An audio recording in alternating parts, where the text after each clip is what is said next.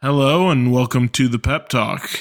Today we're recapping everything Manchester City from this weekend, mostly Fulham, some stuff around the league, Ake Rico extensions, and a bunch of other fun stuff. So, Jason, how you doing today?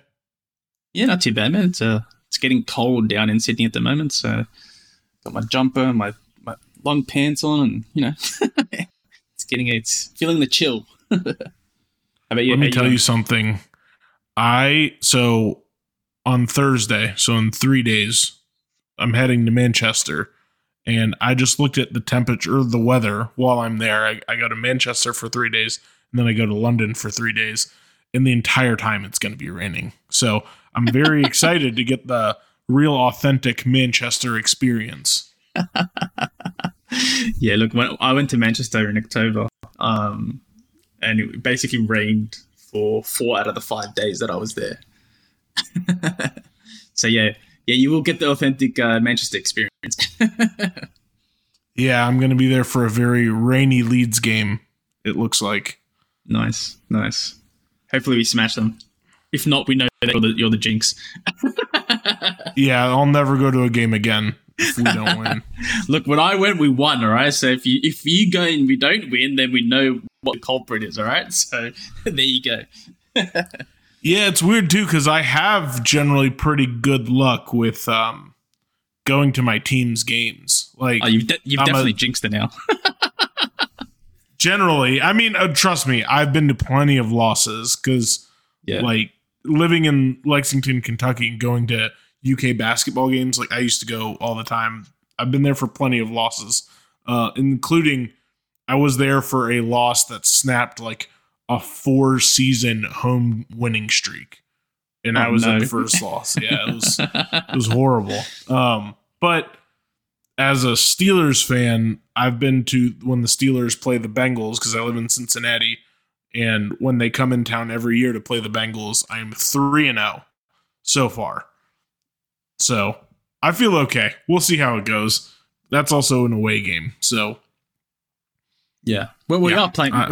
We are playing at home, so we should. We should do much better because we are a much better home team than away from home. That's for sure. Yeah, and it's Leeds. Leeds are kind of a shit show right now. Like I think have they already fired their coach? I know they were talking about. I think I don't know if twice. Javi Gracia. I know that they were talking about it, but I don't know if they actually did it yet. Maybe. I'm not sure. I can check really quickly. But there's nothing on their website. But to be fair, I'm always nervous about playing teams down at the bottom. It is still Javi Garcia, by the way. But yeah, I am always nervous about playing teams in relegation battles. They're usually your toughest games come towards the end of the season. If you're playing teams between like that 13 to 7th, where they've got nothing really to play for in the last few games, it's a bit easy because once you go up, they're not going to fight for anything. But so here's the other thing. Here's the other thing, though. I believe this is true. They have allowed the most goals in the history of the Premier League this year. Nah, that can't be true. Or most goals in like a certain calendar period. They've given up 67 goals. Okay, most in the Premier League. Yeah, it can't. It's most in the Premier League this season, but I don't think it's a record because Bournemouth is like on 64. So I can't imagine it's a record breaker. I'm sure a team's copped more than 65 goals in a season. Or it's like the most goals within a certain period of time. Maybe. Yeah. They have shipped a lot of goals in their last few games. I'm pretty sure they've lost. So they've lost 4-1 against Bournemouth. They lost 6-1 to Liverpool, 5-1 against Palace, and that was all in their last 5 games. So yeah, interesting. Oh my gosh, listen to this from The Athletic. This was 15 minutes ago. Here we go. Sam Allardyce is in the frame for a dramatic return to management with Leeds United, strongly considering turning to the former England boss to rescue their season. Oh, no. To be he would be if they bring him in now. He would be ready for our game against him. Big Sam. Are we gonna get Big Sammed? Oh no, Big Sam, the biggest of Sams. Oh my gosh, that is hilarious. I'm gonna end up eating my words if we fucking draw to them or something. Okay, here it is. Leeds have now conceded 21 league goals in April, which was the most in a single calendar month by an English top flight side since Newcastle in April 1986. There you go. So that's what it was. I knew it was a record of some sort. Yeah, which shows how bad their form and defense. They have literally no defense. Their defense is horrible, absolutely horrible. Maybe they should bring in Sam Allardyce to help it with the defense. You know. And I've got two Leeds. I've got two Leeds fans that are friends of mine, and they always complain about Bamford as well. He is what they describe as a terrorist up front. He cannot score if his life depended on it. He is terrible. So, we used to complain about Gabriel Jesus or Sterling missing chances. Yeah, Bamford misses open goals. Like, it's that bad. So I think he's got one of the worst XG to goal ratios when it comes to actually scoring from the goal in the net, and that's their main striker, which he doesn't start as much as, to be fair, because they know he's terrible. But so they've got problems at the front and the back. But yeah, that's next week's game when you're there. Can't wait. We'll be doing remote podcasts, I guess, when you're. Yeah, my sound quality is going to be a little off for all the listeners. Please don't get mad, but yeah, probably for the post Leeds match and the first leg of Real Madrid, it'll be a little off. We'll have one more. We should have a pod right before you leave after the West Ham game. So that should. Yeah. So we still got one ahead. All right, let's get into this game. Fulham. Let's start. What'd you think of the lineup? I know. Was there anything that changed from Arsenal? There was Mahrez for Bernardo. There was Julian Alvarez for Kevin De Bruyne. That was it. Was that kind of what you were expecting? Yeah. Look, the only concern from the lineup was like a different concern is how serious is Kevin De Bruyne's injury. He wasn't in training pictures this morning either. So good news on that is Ake is back. So Ake was in training.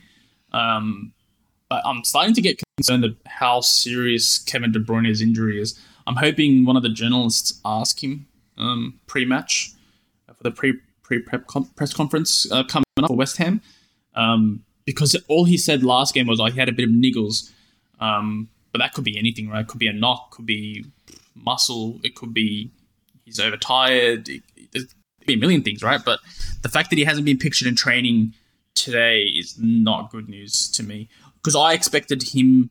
So if we're going to rotate, I'd expect us to rotate more for Leeds, not West Ham.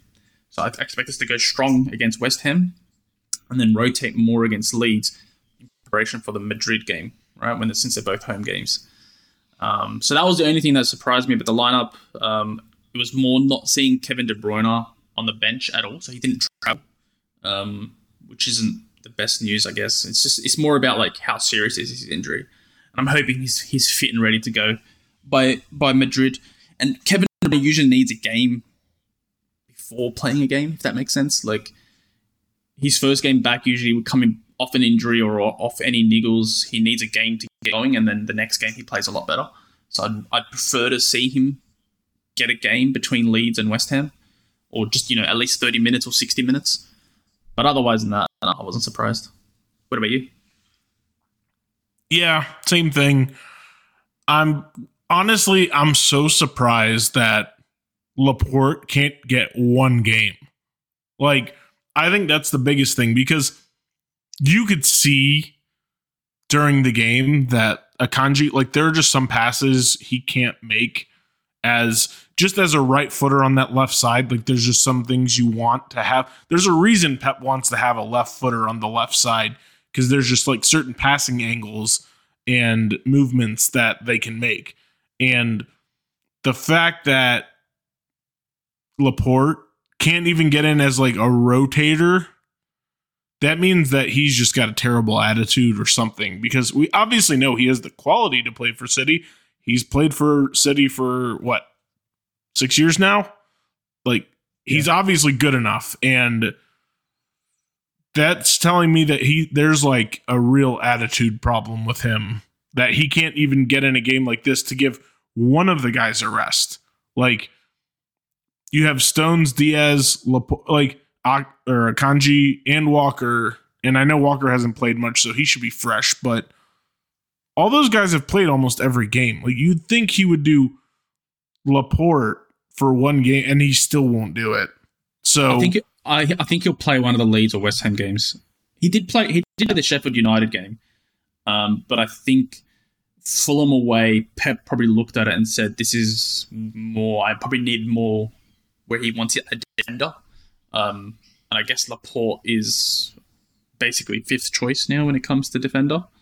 So I expect him to come in for either Stones or Diaz or someone out of those two games. He will get game time. I don't think it's an attitude issue. I think he just knows that he's gone. So why play a player that has 1 foot out the door in literally a month and a half? Like, he's gone. Like, there's no way you don't sell him. Like, he's gone.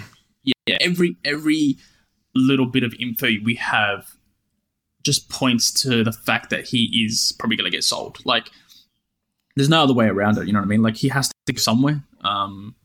He'll have, I think, 2 years left on his deal, or 1 year left on his deal. I think it's 2. It'll be 2 I think years, it's 2. Yeah. Yeah, but he's definitely going to get sold.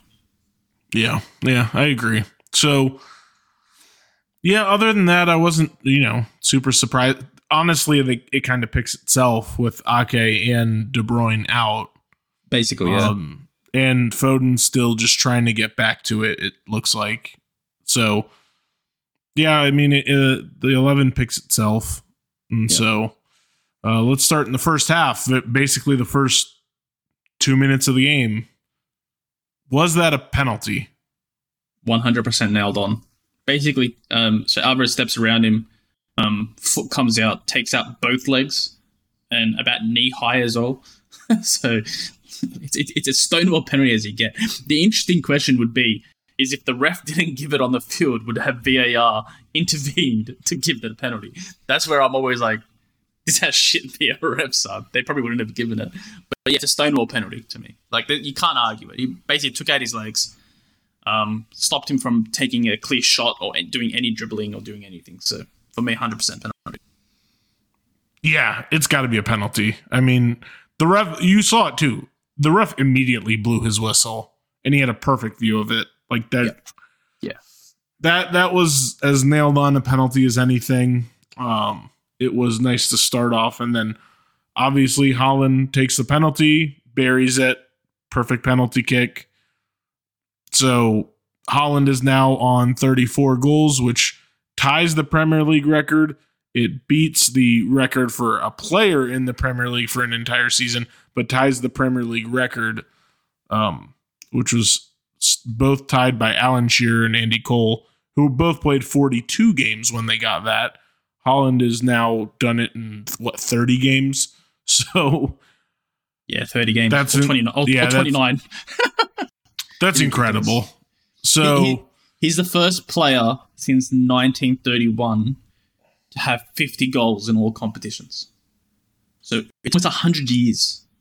That's how good this player is. Like, I know we have a little Haaland 5 to 10 minute section every week, but you kind of have to. Like, it's unseen. The Premier League, English football, hasn't seen a player this good in the Premier League.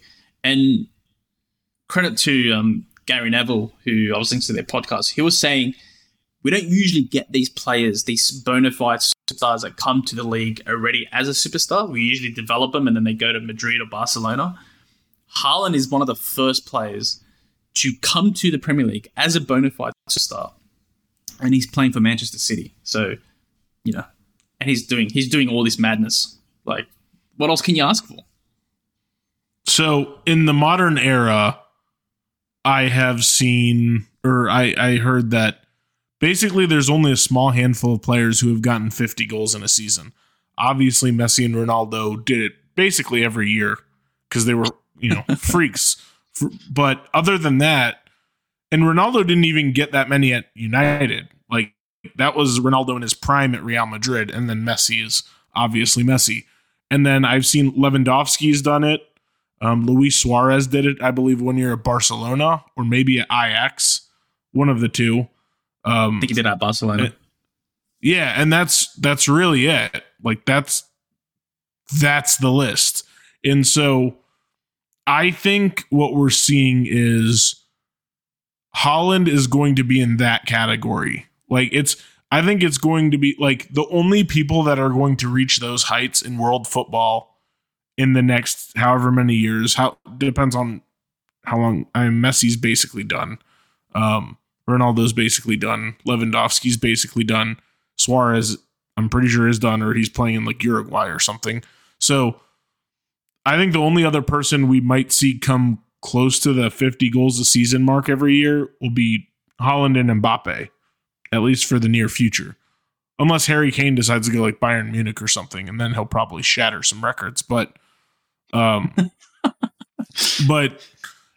mean, that's really what it is. So that's what we're seeing, is we're seeing like generational goals. And it's going to be, it looks like it's going to be like the Haaland and Mbappe show when it comes to like these types of records and these heights. That's what we're going to see for the foreseeable future in terms of like this type of stuff. And then also, like, when you look at it, this 34 goals long-standing record, when was it set? 25, 30 years ago by Alan Shearer and Andy Cole. So, I mean, really, who do you see even coming close to Haaland to break Haaland's record other than Erling Haaland? Like, I think that's the only person in the realistic future that would probably break his own record. But it will probably take another 20, 30, 40, 50 years for somebody to break these records. Yeah, potentially. Yeah. Look, like I said, we haven't seen someone score 50 goals in English Premier League history, English football history since the 1930s in all competitions. So that goes to show what he's doing and how unreal or magnificent what he is doing. So yeah, look. Yeah, and that's also barring like any type of change to the format. Like if they go back to a 42 game season, or if they make the goals bigger, or who knows what kind of changes there could be. But that's barring any of that. With that, I don't see it happening. Goals outside the box counting for two. Jeez, yeah. If liver, I'm not even going to get into that. We're not getting into that. This is a happy podcast. Oh, good. To be honest, out of the penalty, so the biggest thing that I was happy about was Haaland and Mahrez were both on the field together, and Haaland took it. So that's where I was like, good, because if Mahrez took the penalty away from Haaland in a 0-0 game, in a Premier League game where the title race is on the line, 3 minutes in, I would have been pissed, because I know people like Mahrez and whatnot, but it's all about statistics. Mahrez is a 74% converter. Haaland is a 92% converter. You give it to Haaland. Yeah, I mean, I honestly think like Mahrez takes penalties when they're not as important. Like, he's not taking penalties when the game's on the line. So, and we all know that. Pep knows that. Haaland knows that. Mahrez knows that. So it is what it is. Like, in a 0-0 game, when it really matters like this, Haaland's taking the penalty. I will believe it when I see it. When I see Mahrez taking the ball away from Haaland to kick a meaningful penalty. Like, he did take the first penalty against Sheffield, which was a 43-minute penalty. Yeah, but it's the FA Cup. You know what I mean? Like, it's a lot less meaningful than this Premier League game. And I think Pep kind of knew, like, listen, even if he misses this penalty, probably going to go on to win this game. This is like the Premier League is just, it's different. This was less pressure in that game. Yeah, and this is just like a much more important moment. And so Haaland's going to take it. And I may be wrong. It may be, final game of the season and City need to win and Mahrez steps up to take a penalty over Haaland. I just won't believe it until I see it. So I agree. I expected Haaland to take it, honestly. So how did you feel after the first goal? Did you think this was good? Because, we scored in the first 3 minutes of the game. Do you think it was just going to be like another one where we jump on them 3-0 and kind of cruise? I did at first, especially how the chances were coming. So we could have been up 3-0 at halftime. Haaland had a few good passes to Grealish. I feel like Grealish should have scored. But credit to Leno, man. Leno is a very, very good shot stopper. I think he's got the second highest saving percentage, or not saving percentage, I should say, like XG allowed when it comes to like good chances and how good he is at saving chances. And you can see from the second half when Haaland had that very, very good chance, or he had a very low-driven shot, and Bernard just literally jumped down with his hand and saved the goal, essentially. Those are very big saves in a game like this. And look, Fulham away is not an easy place to go. It's a small pitch. Even Pep said it, the grass was long. And so the passes... We're not going to talk about that. I feel like we're sounding like Jurgen Klopp. Well, Pep said it. I can't say anything. But the big thing for me was Fulham away is always going to be a difficult game. It's never a gimme. And every away game that we've had this season, I don't think we've gone to an away game and not had a bit of difficulty. And that's just the nature of the Premier League, right?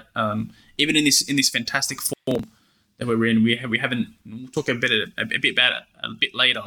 How our away form is and how important the rest of the Premier League games are. But yeah, so I feel like we should have killed the game in that first half. But the fact that we didn't meant that the game potentially could open up.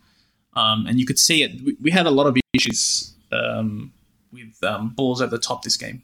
I don't know why or what was happening in our defense, but it felt a bit panicked in terms of or nervy when it came to defending long balls, which is strange. Like, we went from defending long balls and defending with with so much strength against Bayern Munich and Arsenal and Liverpool, but then we come to Fulham away and we're struggling to defend properly. There was a few long balls that just basically baffled our defense a little bit. I don't know if it's a combination of having Walker instead of another centre back there, where Stones is playing in the back rather than Akanji, and has a bit less defensive stability.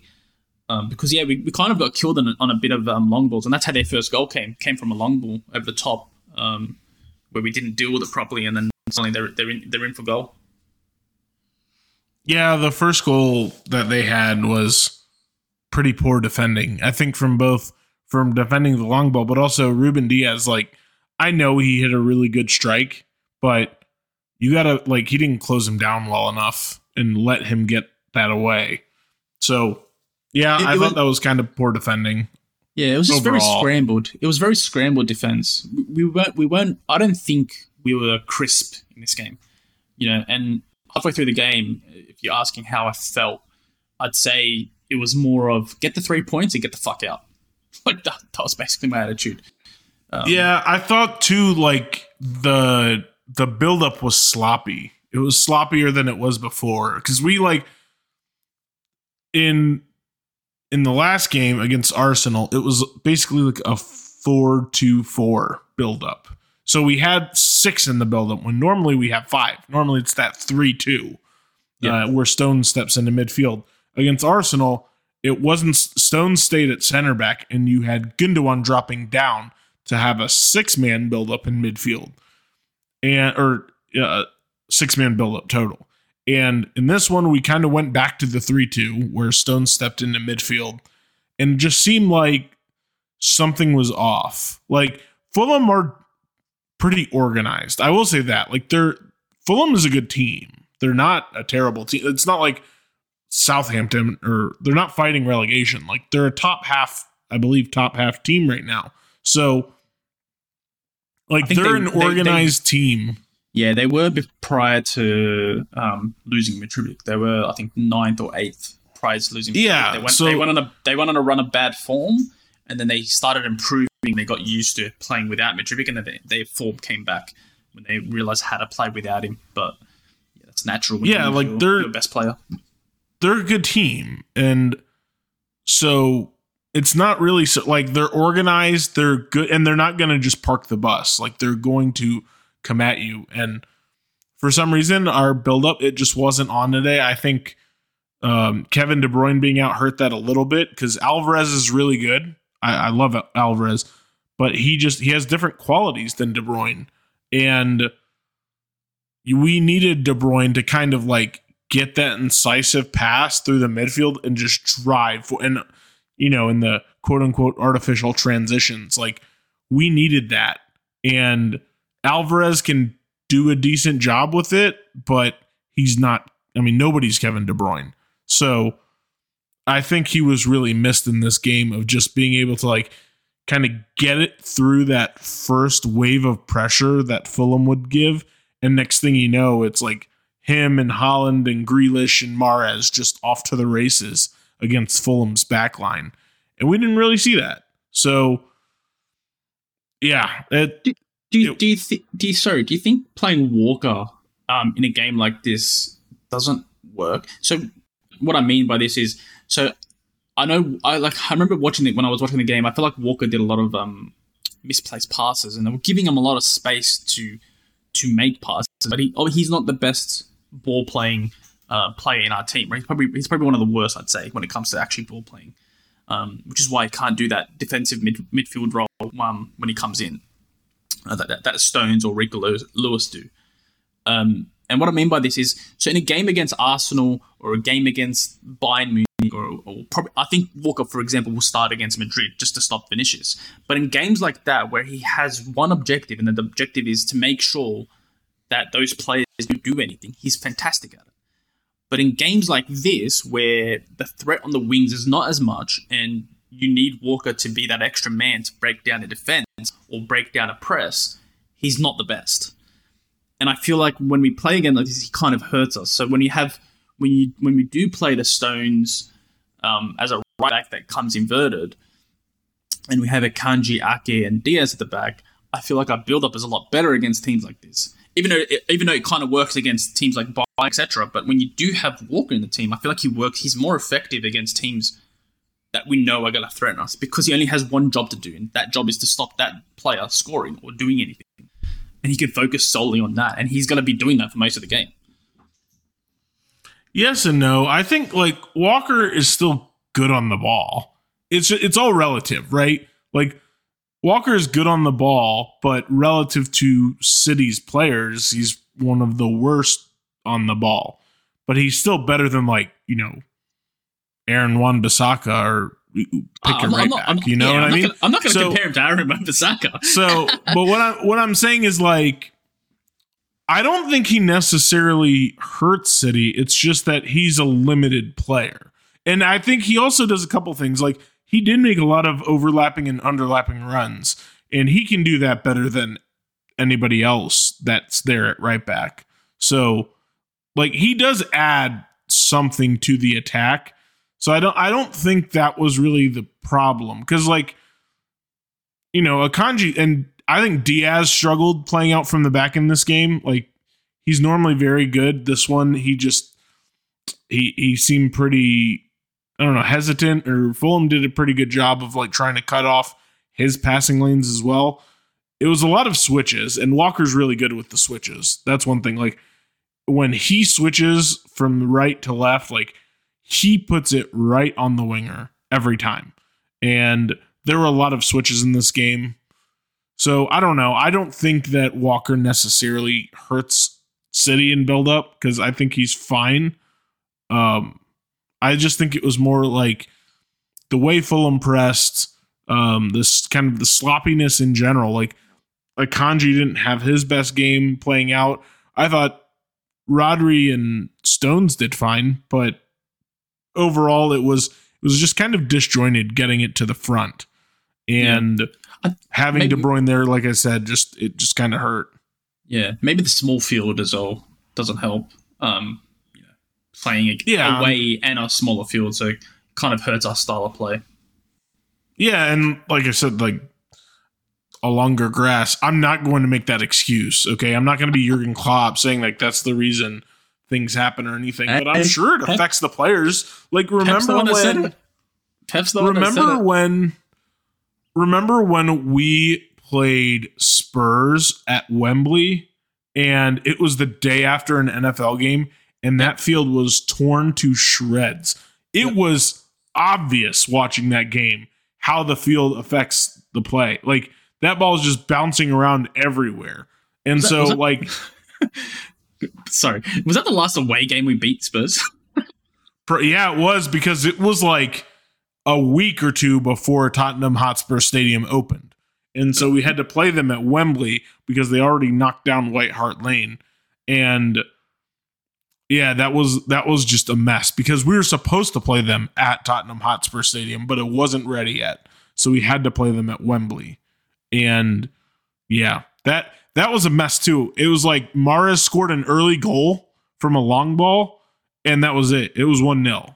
Yeah, I remember that. Just because nobody could get a foothold in the game because the field was just so messed up. So, there is something to having a longer grass, I'm sure, but that's not really an excuse for any team to win or lose. It's just, it can probably affect some parts of the game. So, yeah there's that. That was, after the Vinicius goal, I still thought like, okay, we're going to go pull some back.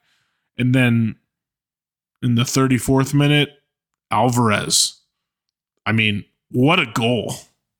Am I right? Dude, this guy has...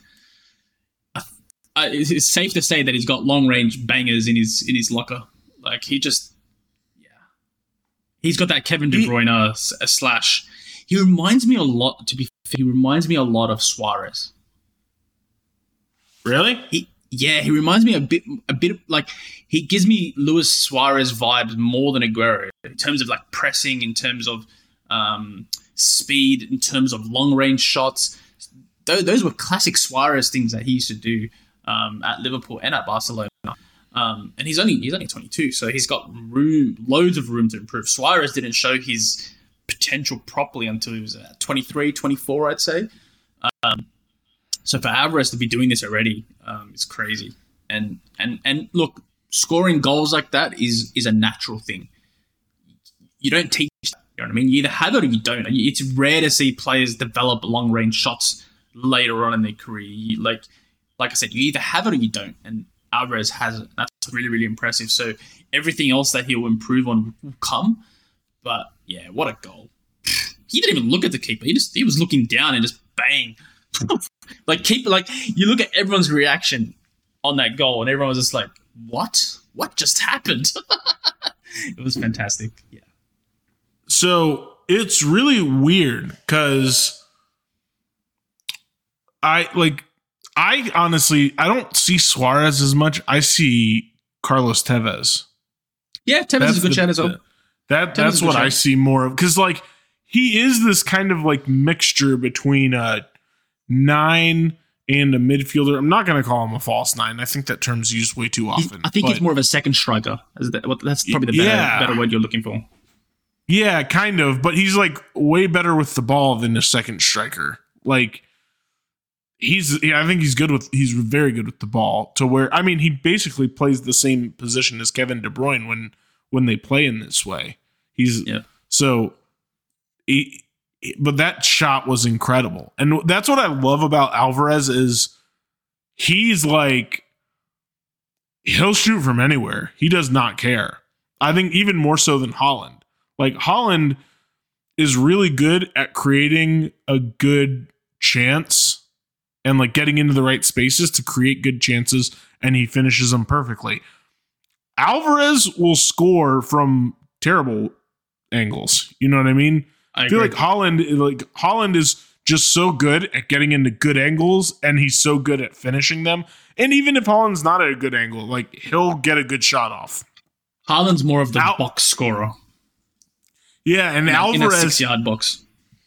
Yeah, Alvarez is more of like he'll just pull up from anywhere. He's kind of like Steph Curry, where you look at it and you think for anyone else that's probably a bad shot.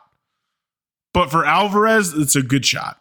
And that's how it is. Like when he's in the box, you don't know when he's going to pull the trigger. You know, he'll be like dribbling around and people are trying to follow him. And at any time, he could pull it with his left or right foot and it would go in the goal. Like he's just got a different dimension. He's similar to Aguero in that way. It always seemed like Aguero just like, he just shot it sometimes. Like he was never always waiting for like the perfect angle or anything like that. He just put it on net and see what happens. And that's one thing I noticed when I would watch him at River Plate is like, at the very least, put it on the goal and see what happens. And he was accurate enough to where it went in a decent amount. And honestly, when I saw this one, I thought it got deflected at first. Like until I saw the replay, when I first saw it, I was like, oh, that probably deflected off someone and went into the corner of the goal. And then I watched it back. I was like, nope, that did not get deflected by anyone. That was just a beautiful shot. Yeah, look, I think it had a 0.04 XG. So that tells you everything about that goal. But yeah, I think this the crazy part about Alvarez, and Pep said this. He's like, I need to figure out a way to play KDB, Alvarez, and Haaland at the same time. I don't think he'll do it this season. I think it'll be more next season. But he's that good. You need to start him. He needs to start more games than he did this season, I think, next season. So I feel like next season we'll see a lot more Alvarez and Haaland starting together. Just for the fact that how good he is. And if you look around the Premier League, right now, you know, he could probably start for, I'd say 19 out of 20 teams or 18 out of 20 teams.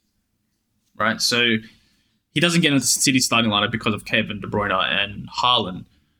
But outside of Spurs, I don't see any other team that would start him. He'd start up Jesus right now in Arsenal's team. Oh, absolutely. Yeah. So yeah, and the fact that we got this guy for 14 million and he's 22 and he's this good already, crazy. Absolutely brilliant business in last summer. We went literally we swapped out Jesus and Sterling and we got Haaland and Alvarez in for less transfer money and we've improved significantly. So there you go. Yeah, it's really interesting with Alvarez because he is, like you said, he has been so good that he's like forcing Pep to play him. That's essentially what's happening. Is like Pep is having a really hard time not playing him because he's so good.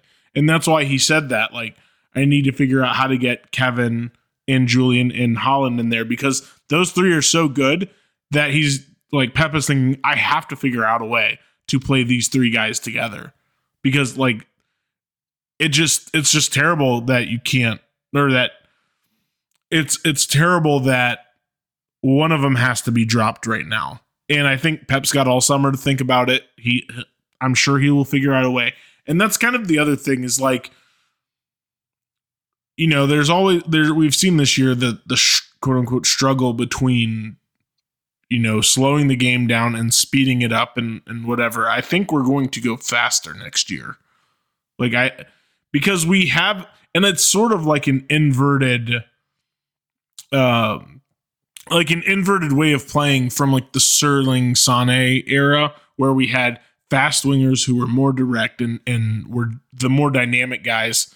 And then you had like Bernardo Silva and Gundogan and David Silva. I know Kevin De Bruyne was there, but like those types of midfielders where the midfield kind of controlled things and the wingers were the more direct, like dynamic players. I think it's turning kind of into the opposite where you have the wingers who are really good at controlling the ball and they're also dynamic in their own right. Like, you know, Mahrez and Grealish are very good at controlling the ball and they're good at going forward. So, but it's more of that. And then you have the midfielders who are dynamic. Like you have the dynamism coming through the middle and you play to build up through the wide areas. And so I think it's really interesting to see. And I'm excited to see what comes for next year, because then you potentially add Jude Bellingham into that mix as well. So yeah, if we know anything about Pep, he will change the play style slightly next year. He never. I don't think he ever goes into a season playing the same play styles he always tinkers, and I think that's what makes him one of the best managers of all time. Is he will always tinker to his lineup and to his players. He's not as rigid. He'll say, "I'm going to stick to my play style regardless of the players I have." And I feel like something like, we were talking about this last week with Arteta. He's very rigid when it comes to his play style. He'll plays the same play style with Rob Holding instead of Saliba, and that doesn't work. You need to change your play style a little bit. Same thing with Klopp. Klopp does the same thing. He doesn't change his play style. It took him to about 8 games remaining to move Trent's position, and now they're playing a lot better. So it's similar to that, where I feel like Pep, and not only that, Pep likes to change it up simply for the fact that it makes it harder for teams to figure us out. And I said this on the last pod. We are probably the most dynamic we've ever been. We can change it up so quickly in games now. We can go so many different ways in games. And I feel like this is the most dynamic personnel we've had, or Swiss Army type knife players we've had on the field at once, where we can literally go at you in so many different ways. Which is why this game was a little bit disappointing. I feel like we didn't impose ourselves like we usually do, or how we have usually done in this form. But I guess that it comes down to a few things, tiredness and a little bit of rotation, a little bit of away game, Premier League, tired legs, etc. So for me, like I said earlier on in the pod, get the 3 points and get out. Yeah, I agree. Like, I was hoping for another goal just because it was kind of getting testy. And so I thought, let's get one more just to give us a cushion. But in the end, like, I'm just never going to complain about a win this late in the season. When a win is needed, I'll take it. Yeah. I do see, like, an evolved play style. Like, and he, like you said, he's constantly evolving. I don't see Arteta as dogmatic.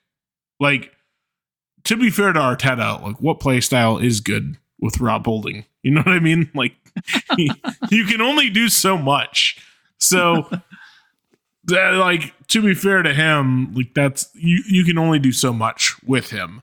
But especially with Jurgen Klopp, or with other men, like, for example, like Maurizio Sarri is a big one. Like, he's very dogmatic in the 4-3-3 and that kind of stuff. Like, Pep is the exact opposite of dogmatic. He's constantly changed, and he's constantly, through his career, like, Barcelona played very differently than Bayern Munich, and then they played very differently than City, and then you've seen how City have evolved over the years. So, I mean, that's a testament to Pep, that he's evolved, and the principles are always the same.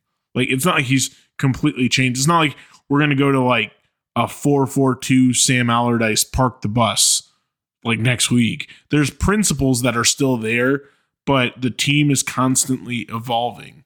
And I think that says a lot about, like, the players that City go for and the players that he looks for, because they're always a different profile than the guy that was there before him. Like, Jack Grealish had a very different profile than Leroy Sané.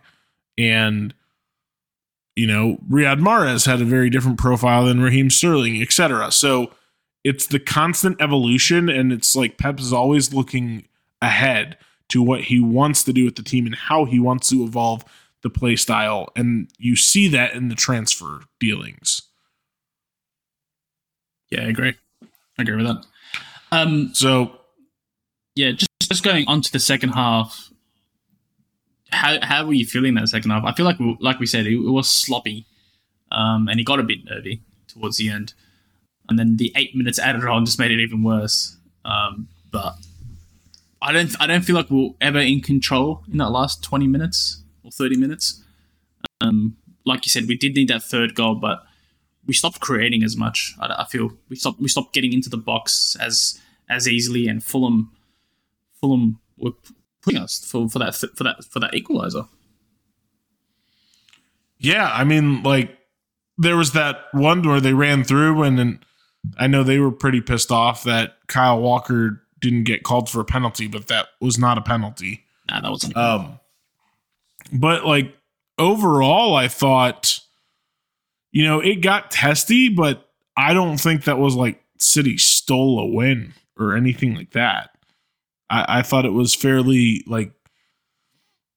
comfortable fairly comfortable, but like in the end, City deserved to win that game, like easily. Like if you look at like even the XG chart, it's like 2.32 to 0.43, and even in the second half, like I know most of that came in the first half, but even in the second half, Fulham didn't have as much XG as you would have thought, and City didn't have much either, but it was more than Fulham. So yeah, it did get testy, and like Fulham had some chances that aren't going to show up on an XG chart because they may have not turned into shots, but I think overall, like Fulham did well, but City were fine to see it out. I will say, I really like Anthony Robinson. Like I thought he was really good in this game. I know other people thought he wasn't, but we didn't really see much of Riyad Mahrez today, or in that game. And I thought he did a really good job, like defending the cross field switches. He was always there. Like anytime they try to do their thing where, you dribble in and then you get it out to the wide guy and they try to cut in, curl one or something like that. It seemed like 3 or 4 times they tried to do that with Mahrez and he just jumped on it immediately. Yeah, look, I think he might be good defensively and he's got a lot of speed, but I don't know if he's technically good enough for City, like on the ball. And I'm kind of liking this no fullbacks lineups that we've been doing. Sign 6 centre-backs and just call it a day. Just don't worry about fullbacks anymore. See, I don't think that's the case, and I don't think Pep thinks that's the case. I think Pep is working with what he has and making them play to the best of that ability, but I don't think that he wants no fullbacks. It's kind of like what people have been saying for the last couple of years, like, oh, does Pep really need a striker? Or does Pep really want a striker? And then look what happens when we get a striker. Like, turns out that Pep was just kind of making the best with what he had, and it looked great, so people thought, well, maybe we don't need a striker. Obviously, that's bullshit now. Like, you can see it. You can see Alvarez, you can see Haaland. We're better with a striker. And I think he's feeling the same way about fullbacks. We really have 1.5 fullbacks on the team. Like, it's Kyle Walker, who is the worst defensive or the worst offensive fullback we had previously. And then Rico Lewis, kind of.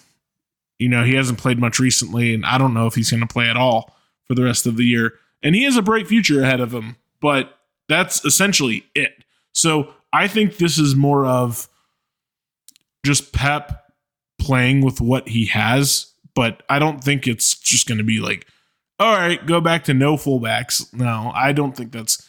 And I think Robinson is good enough technically to play for City. I think that he is as good, if not better technically, than Kyle Walker when he came to City. Now, I think Kyle Walker was, obviously he was higher touted because he played for Spurs, and at that time, Pochettino's Spurs were really good. I think Kyle Walker was Young Player of the Year, I think 3 years straight or 2 years straight. Kyle Walker? Really? Yeah, man. He was brilliant. He was really, but like, he wasn't known for his technical ability, though. He was known for being insanely fast and powerful and bombing up the sidelines. Yeah. You know what I mean? Like, and that's what Robinson does. Like, they have a very similar skill set. I think Robinson's Walker is probably a little better on the ball right now than Robinson is, but Robinson's also a better crosser of the ball. So you have that. Like, Robinson can overlap and put in a nice cross. Whereas Walker, like, unless it's a low-driven cross, Walker's not lofting a cross and picking out somebody. Whereas Robinson can do that.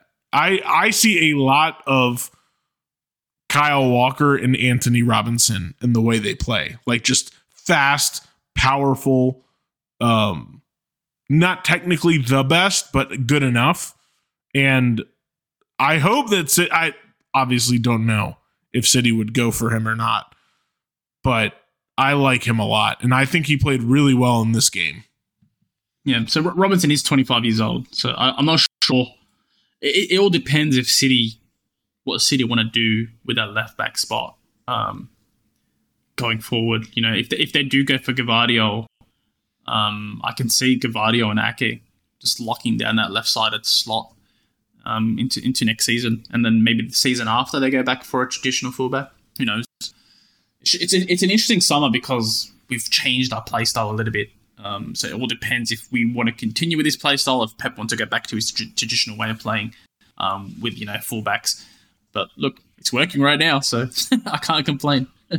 Well, that's kind of the other thing too, is it's going to depend on what Pep wants in a fullback. So, like, if he wants somebody who can invert and play next to Rodri, Anthony Robinson is not the player. Like, he's not that kind of guy. If he wants a fullback who can play a little more high and wide, it's very possible. Because, like, if you think about it, if City build up in a 3-2 the way they've been doing this year, you can have a fullback playing high and wide. Like, that's what Walker's done. And Robinson would thrive in that type of role. So I think what fullback City sign will tell us a lot about how they want to build up and play next year. Because, like, there's certain players that can't invert. And I think Pep and the staff will already know that. But, like, if he goes for somebody like Robinson, it wouldn't surprise me, honestly, because I know people say, like, oh, well, City never play with high and wide fullbacks. Like, no, they do sometimes. And it's because they don't really have the type of fullback to play high and wide, like, that's going to bomb in crosses. And when they did, Benjamin Mendy, guess what he did? He always played high and wide, and he bombed in crosses. So, yeah. I feel like our playstyle has changed so much since then. Where we have a different way of playing with, like, with fullbacks, etc. But yeah, like you said, it will tell us a lot on how we're going to go into next season. I feel like Pep now looks for players that are Swiss Army knives, so they can fit multiple roles. I feel like one-dimensional players that can only play a single role are not gonna. I don't think that's the profile player that we're going to go for anymore. I feel like if we're signing a player now, you got to be able to play, more than one position.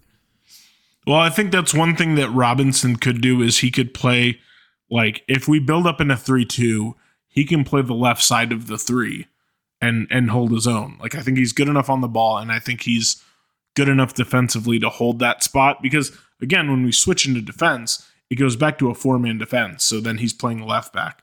And then he can also play that high and wide role. So essentially what Walker does now, he can do that.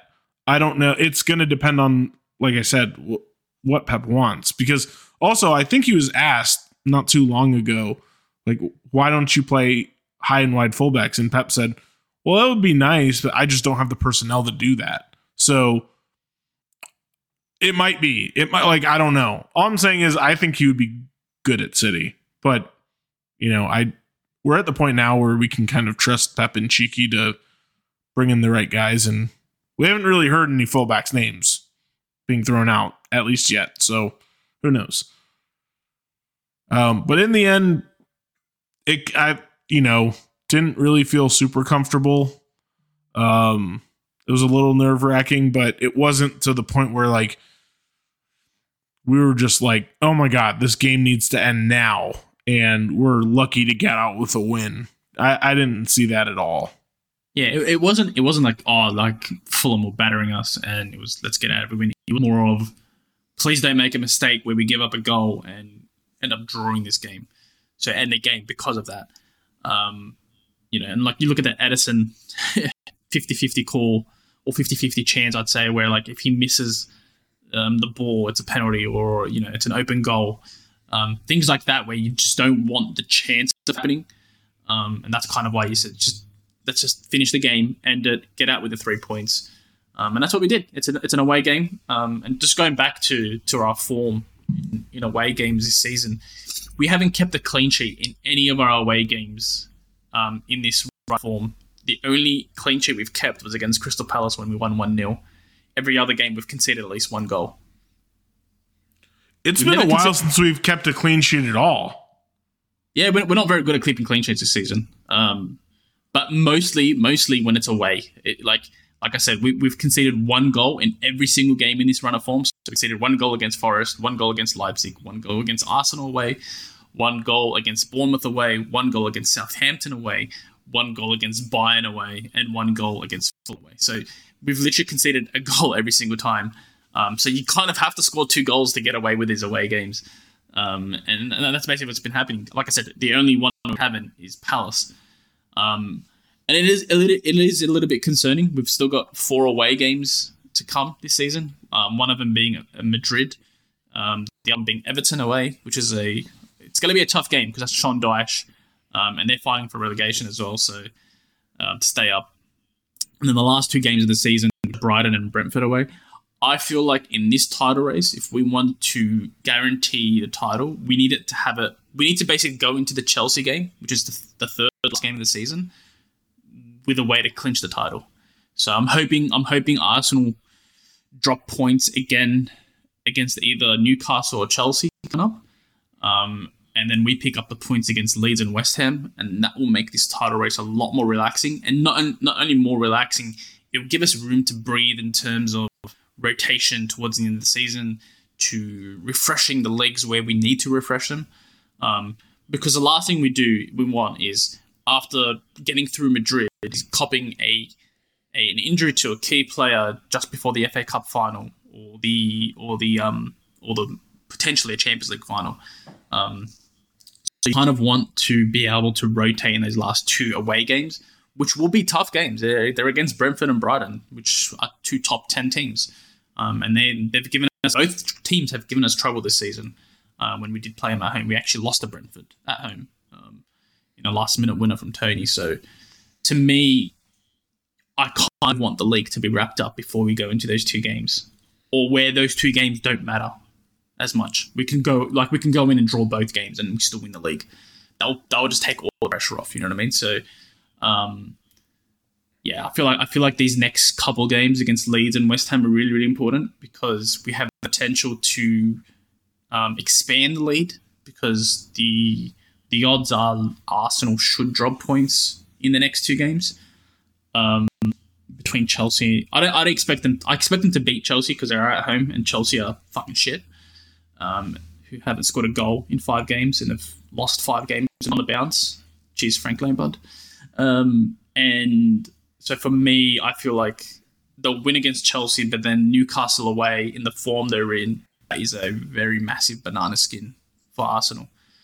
But look, if they win both games, then I feel like this title race is going to go down to the wire, and every game's going to be a must win until we get to those 2 last games, which makes it harder for us. It doesn't let us rotate as comfortably as we'd want to. Yeah, I would honestly be shocked if Arsenal come away with 6 points between Newcastle and Chelsea. And I know Chelsea's shit. I know they're shit. I am the first person to tell you they are shit. Trust me. But it's a one-off game. Like, things can happen. It could just be that they buckle down defensively and it's a 0-0. Like, Arsenal does not look good right now. And, Chelsea has quality. It's just they don't play well together. But, it wouldn't surprise me at all if something happened there. Most likely it won't, but it wouldn't surprise me if it did. And Newcastle, I honestly think Newcastle's favorite, should be favored in that game. They are favorites for the game. Yeah, Newcastle at St. James's Park. Yeah, I would be shocked if Arsenal came out of there with a win. With the way they're playing right now and the way Newcastle is playing right now, I would be shocked. And I think if we can get, like you said, these next 2 wins, okay, so that puts us at 4 games to go. If we have what would be potentially like a 7-point lead. That I mean that it's basically over at that point. It's a wrap, yeah. So we've only got 18 points to play for. We only need 14 out of the 18 points. Like I said, if we win the next 2 games, you go down to needing only 8 points out of 12. And if Arsenal drop any games more, then you only need 6 points out of 12. Which, if you're looking at this City team, that's guaranteed almost. So. Like I said, these next 2 games are really important in terms of how we can rotate. That's more my concern. I feel like we're at the point now where we should win the league, and rightfully so. I think the percentage has gone up to 95% since we beat Fulham. So anything but the title right now would shock me. But like I said, we've seen absolute madnesses in pre-seasons where teams have just capitulated for whatever reason. And it could happen to us. So I'm not counting my chickens yet, but I expect us to go out and finish off this title race the way we should. It's more about how we manage these games. Like I said, we've got, I think Madrid's next Wednesday. So it's coming very soon. It's all going to be next Tuesday. Well, Wednesday Tuesday, for you. Wednesday morning for me. Wednesday for you. Yeah. Yeah. So literally we play Leeds, West Ham, and straight away into Madrid away. So huge games coming up for both title race, for both Champions League, for everything. So we've got a month left to play, and this is the time to do it. I guess we're in the home stretch. Yeah, I honestly think that this Fulham match was sort of a missed opportunity to get some rest in game. Like if we just scored 3 in the first half and just cruised. And would be able to pull off some of the guys and give them a rest, or just essentially make the last half hour a practice. Like that's what I wish would have happened in this Fulham game. I kind of hoped it would happen after we scored a goal in the first 3 minutes, but I think that's important to do for the next couple of games. And it's like, I know I'm being incredibly picky. Like, not only do I want to win, but I want City to just kind of put it away in the first half and cruise. But I think that's their mentality going into it as well, is like, just blitz them in the beginning and let's put it away. And both games are at home, so I think that helps a lot. And I think there's some decent possibilities. Like West Ham doesn't look very good right now. Leeds looks like complete shit.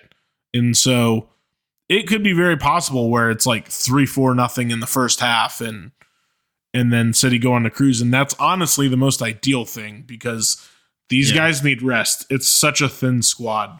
Like these guys need some rest. For me, Rodri. Yes. He's played almost 4,000 minutes. It's crazy. Yeah, crazy. Rodri especially. It wouldn't surprise me if Pep started Gundogan if he rested Rodri for one of these 2 games. It wouldn't. Even Gundogan looked gone, man. Gundogan's legs in that Fulham game just looked absolutely finished by the end of the game. He's tired, and he even played the FA Cup game. So it wouldn't surprise me if he did something like sat Gundogan for this West Ham game, played Bernardo, and then for the Leeds game, sat Rodri. Maybe, yeah. I think Bernardo starts against West Ham because he came on in the second half with 10 minutes to go, 15 minutes to go against Fulham. So I expect him to start for one of Rodri or Gundogan in this game. He has to. I think Alvarez starts. I think Kevin De Bruyne is not fit for West Ham, so I think Alvarez starts that game as well. So selfishly, I would like to see a full squad against Leeds, just because I'll be there. But I doubt that will happen. Like I said, he's always going to rotate 2 players out or 3 players out. So for me, like for example, this game coming up against West Ham, I feel like he'll rotate Grealish out. He'll rotate one of Gundogan or Rodri will rotate out. And then you have like Foden, Haaland, Mahrez starting at the front line, Alvarez sitting behind him in that Kevin De Bruyne role. And then you have it will be one of the three midfielders because Kevin De Bruyne is not fit. So it will be Gundogan, Bernardo, or Rodri. I feel like Rodri will start because I think Pep relies on him too much. As long as the medical staff tell him, yep, good to go, he'll play him. Otherwise, yeah, it depends on Bernardo versus Gundogan. I think Bernardo starts no matter what, so it's just about Gundogan or Rodri out. So one of them will most likely sit. I think it'll be Gundogan who will sit. And then in the back line, I think Ake's back, so I'm not sure if he plays this game or if he will start against Leeds. I feel like if he's good to go, he'll rather start him this game and then give him the weekend off, so he's ready for Madrid. But it's good to have Ake back. But this whole season, I think we've always had one player out at a time. So Ake's back and we lose Kevin De Bruyne. So when Kevin De Bruyne back, we're gonna lose someone. It's just honestly, none of us know. None of us know. It's just the nature of the beast. You've got 18 players. You got to have one of them injured. At a time. It's very rare to go fully fit into the end of the season. But look, Madrid have got their own problems. I think Modric is out for the first leg with a hamstring. Modric, no, he apparently may be back this weekend. Oh, really? He's So who knows? Who knows if Modric is out? Either way, like Modric or not, City should still win. But anyways, did you watch Liverpool versus Spurs? I did. Absolute madness of a game. Absolute madness. That was just... I watched like the first 15 minutes of it. And I was like, oh my God, this is so Spurs. Like I thought they were going to do another 5-0 again. I was like, are you kidding me? Yeah, it looked like it was going to be like the United 7-0 or something like that. It was like anytime Liverpool touched the ball seemed to go in the net, which just seems to happen at Anfield. And then I'm like, oh, wow, it's 3-1. Liverpool haven't scored another goal. That's kind of odd, but whatever. And then I look and I just see the end. I'm like, 4-3. And then I look at it and I'm like, oh my gosh, Spurs bottled it literally the last minute of the game. And not just that, then I see everything about Jurgen Klopp just losing his mind. Like, after they score the winner, he's like running over to the fourth official, going crazy, pulls his hamstring in the process, and then there's some comments after the game, and I'm thinking like, what is going on with Jurgen Klopp? Like, I know he's always been kind of a dickhead, but like it seems like this season has just pushed him to another level of just like being whiny and insufferable and grouchy.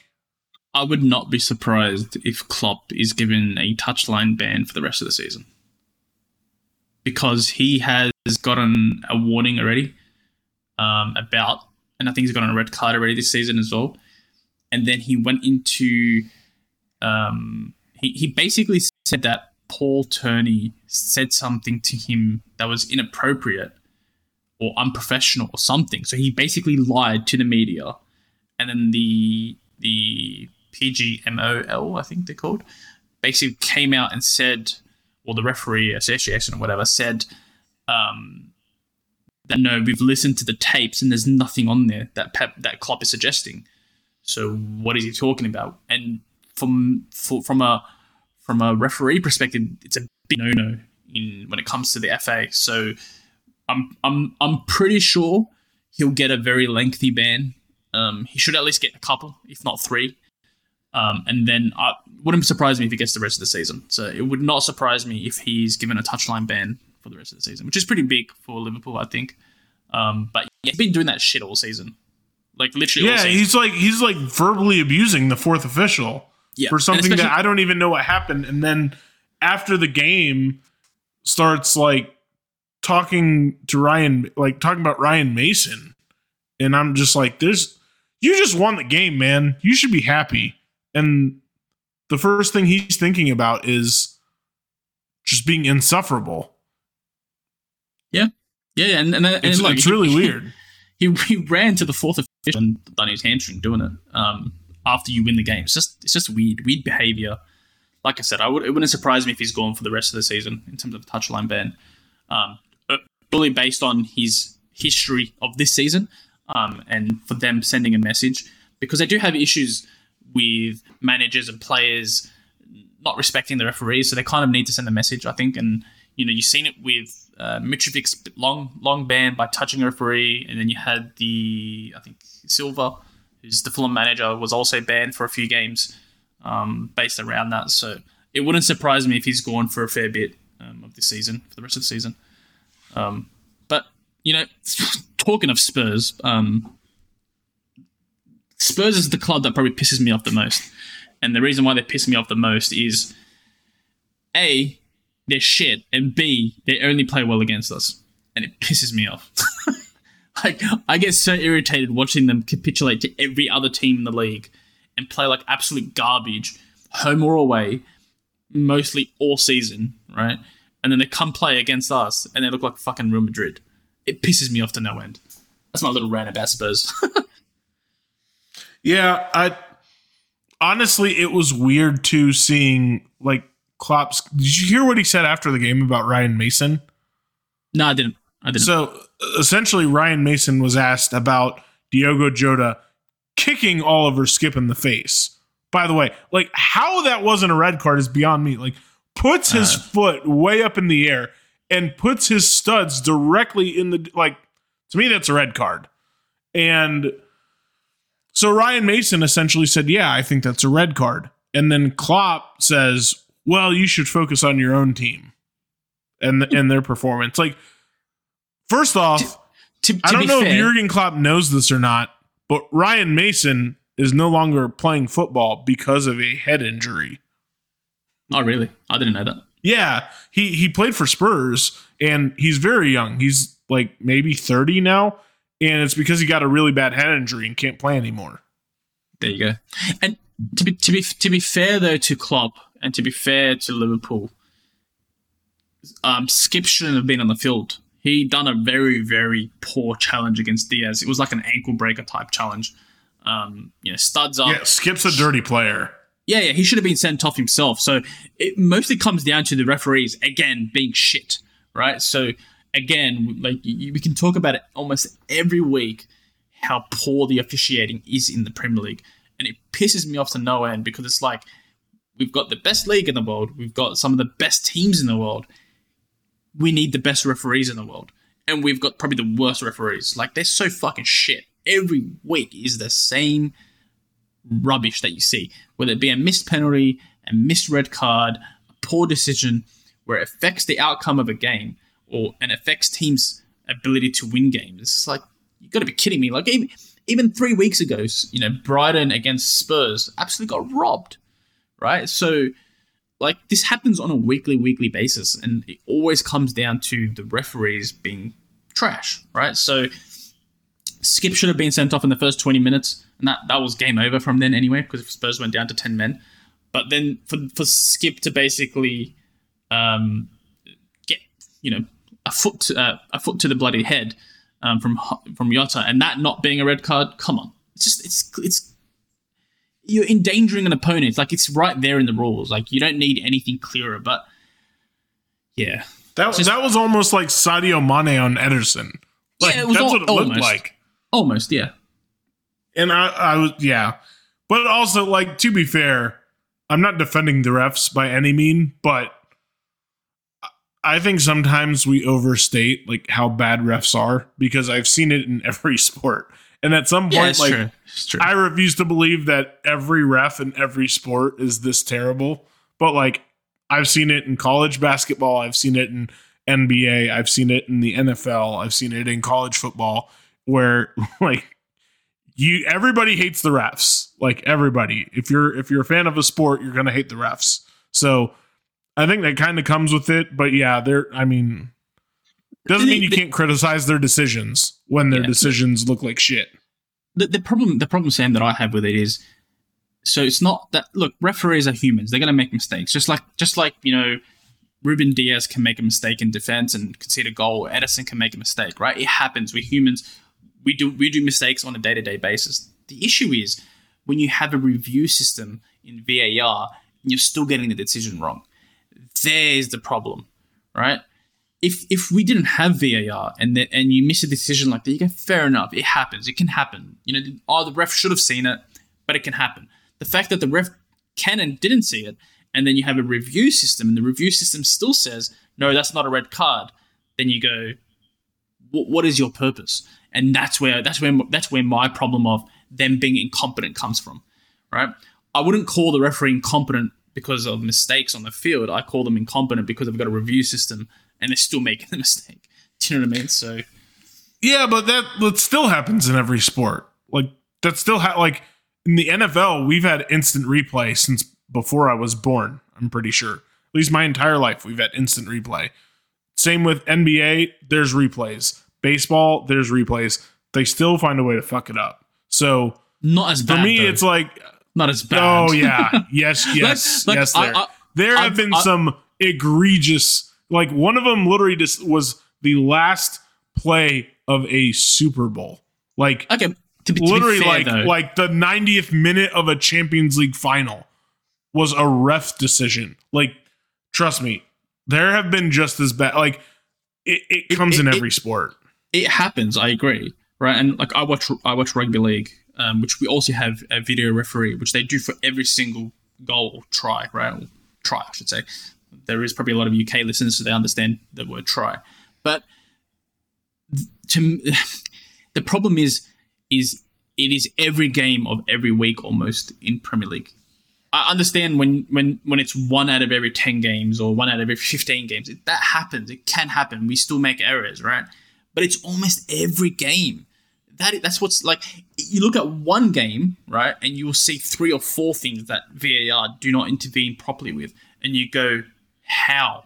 How are you making the wrong decision 3 or 4 times in a single game? That's where it becomes baffling to me. The fact that every week we can talk about 3 out of 10 games or 5 out of 10 games, and you can point out 2 or 3 massive decisions from VAR is ridiculous. That should not be happening. I'd understand if it was a one game, one moment, and you go, all right, VAR stuffed up there. Fair enough. But it's almost every game. Yeah, I mean, like, look, like I said, I'm not going to defend the refs, but it happens in every sport. I don't think soccer is particularly like it's a worse problem in soccer or football than it is in the other sports because the same things happen in the other sports. I get equally as angry seeing refs call games for the Pittsburgh Steelers than I do for Manchester City on some stupid call. Or the worst is when there's like some really obscure rule that you don't know and they call it and you have no idea that that was a rule until after the game. love when that happens. So yeah, I think overall, like, the refereeing does need to improve, but I do think that this is more of just how it's going to be at some point. Like, yeah, they should always seek to improve, but we see it in every sport. So yeah, I'm not as pissed off about it, I guess. Yeah, there's that. Just before we wrap up, top 4, is it locked in? Newcastle United? Yeah, I think it's locked in. Do you think Liverpool have an outside chance? No, Liverpool don't have it. Let me tell you something. If any team has an outside chance, it's Brighton, not Liverpool. But Brighton do have a lot of tough games. I don't think anybody has a chance of getting in that top 4. But if I were to bet on one team from outside the top 4 getting in, it's probably Brighton. Like that's if you were to say right now you have to put your money on a team outside the top 4 getting in, it's Brighton. At least for me. Like, I disagree. I'd go with if I had to put a bet on it, I'd put Liverpool. And the reason why is Brighton has a lot of tough games. They play United, they play Arsenal, they play Newcastle away, they play City, they play Villa. They've got a very tough stretch of games. So they could beat United and that could force United out. If I'd say United, but United do have a game in hand on Newcastle. So I think it is locked in. But also like you said, if there's a chance that Liverpool don't have Jurgen Klopp on the sidelines for those last 5 games, that can hurt them. That's another thing. That's true. And also Brighton is only a couple points behind Liverpool, and they have 2 or 3 games in hand. So I think they've got 2 games in hand on Liverpool. Yeah, so there's room for Brighton, and I just think, honestly, when I look at both teams, I think Brighton's a better team this year. So there's that as well. But yeah, I'm bullish on this Brighton team, as you can tell. But I know you are. every week I'm talking about Brighton or De Zerbi. I like them. I like the way they play. I like what they do. But I mean, the top 4 is locked up. Yeah. So Liverpool can only get 71 points. So there you go. So if United get 8 points out of their last 6 games, they'll make it, and Newcastle only needs 6 points out of their last 5 games. So there you go. Yeah, I doubt that. Yeah, I Newcastle. I think, it's locked in. Yeah, and United's playing well enough to where, yeah, they'll get those points. I don't really. It's pretty well locked up for top 4 now. 3rd place might be contentious. I think it'll probably go to Newcastle, honestly. I think Newcastle, if they beat Arsenal, I think they'll get top 3. So if they got to win against Arsenal, sorry, because I think United does have an easier running. But yeah, so for me, if Newcastle do beat them, then yeah, they should get it. They should get top 3, which is crazy. Absolute credit to Eddie Howe. Considering that they were in the relegation zone a year and a half ago. Yeah, that's crazy. They've invested really, really well with very smart buyers. There's no way they would be able to do it without the new ownership, but it's not like they're overspending money or anything like that. You got to give credit to Eddie Howe. Even their spending, it hasn't been insane. It hasn't been what people thought they were going to do, which was obviously impossible with FFP anyways, but they haven't gone crazy. And Eddie Howe, like you said, has done a really, really good job. And a lot of these players were here beforehand. It's not like it's a completely new 11. You still have Fabian Schär and what's his name? Joe Linton and Joe Willock. Those guys were all there. At the time, and Jacob Murphy, is that his name? Murphy's been scoring goals, and these guys were not there before. So credit to Eddie Howe for getting this team. They are playing very, very well. Yeah, I think Callum Wilson broke the record for most goals in a month for Newcastle. He scored 8 goals, which is crazy. Yeah, he beat Shearer's record for most goals for their team, which is absolutely nuts. So look, he'll probably win Player of the Month, even though probably Kevin De Bruyne deserves it this month. But I wouldn't surprise me if they give it to Callum Wilson. And yeah, look, they're flying high. I'm really curious to watch that game. I'm looking forward to seeing the game against Arsenal. I think it'll be a very interesting game because how they're going to set up. They set up very defensively at the Emirates for that 0-0. So it'll be interesting to see, especially the way they're playing right now with that. They're playing quite high attacking football, which is crazy. And we had issues with them at St. James Park with the way they played against us in that 3-3 draw early on the season, where everyone's like, oh my God, we drew to Newcastle. And then you look at that result and you go, that was a pretty good result. Looking back. Oh, yeah. Looking back, you'll take that. You'll take that draw. Yeah, overall, I like what they're building there. They've spent wisely. Bruno Guimaraes, I think, is a very, very good midfielder, and they're going to be challenging. They've done well. They're going to be challenging for top 4 a lot. And now that they've got Champions League, the money and the sponsorship money that they can bring in is going to expand quite rapidly. They're going to be a threat for the foreseeable future. It's all about now. They have a chance to kick Spurs out of the quote unquote top 6. I think they will. They had that chance. Spurs cannot afford another another season like this. They need to get it together. They need to hopefully, like, Spurs need to pray that they get Julian Nagelsmann. They need to pray. Spurs are in big trouble next season. They'll lose Harry Kane, and once Harry Kane's gone, people will see how bad this team. He's been carrying them this season, so you'll see how poor they are when Harry Kane's not there anymore. They're going to be. I don't think people realize how good Harry Kane's been this year. It's been overshadowed because Haaland's like on another planet. He's got 25 Premier League goals. He's got 20 like that. He already beat the goals total from the Golden Boot total from last year, and he's 9 goals behind Erling Haaland.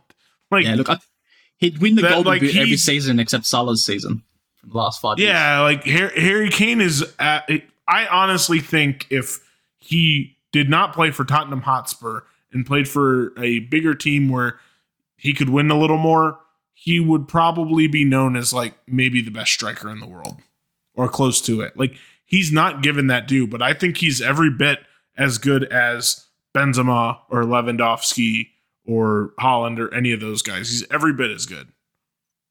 I agree. All right, let's wrap it up. Yeah, let's wrap it up. Thanks for listening, guys.